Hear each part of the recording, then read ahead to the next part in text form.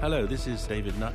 I'm Chair of Drug Science, and I want to welcome you to our Ask David Anything series of questions. So James asks, in relation to alcohol, to what extent is the experience of alcohol open to the influence of set and setting? I.e., to what extent are non-pharmacological factors relevant?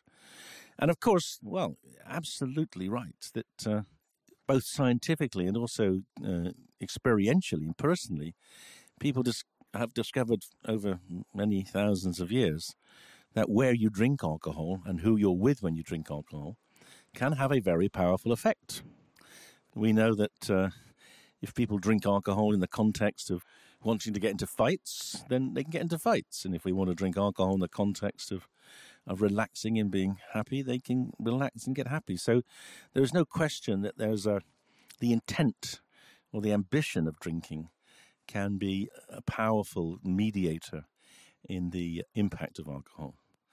And more than that, the brain learns. We know that the brain learns to anticipate the effect of alcohol. So, for instance, I can talk about a patient of mine many years ago who used to drink quite heavily in a bar and a pub to deal with his anxiety. And over the years, he drank more and more because his brain became tolerant to the effects of the alcohol. And that tolerance was partly due to the brain turning on mechanisms to offset the effects of alcohol before he drank, to sort of get him ready to drink. And one day he was delayed getting into the bar, and those internal brain processes kicked in. His tolerance started to turn on before he could get the first drink down him. And he became very, very, very anxious and had a panic attack. So those subconscious, learnt, adaptive processes can be powerful in regulating your response to alcohol.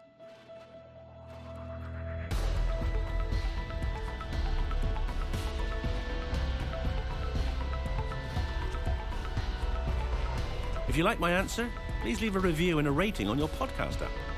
For tickets for our live podcast on psychedelics on the evening of the 13th of November in London, go to the drugscience.org.uk website.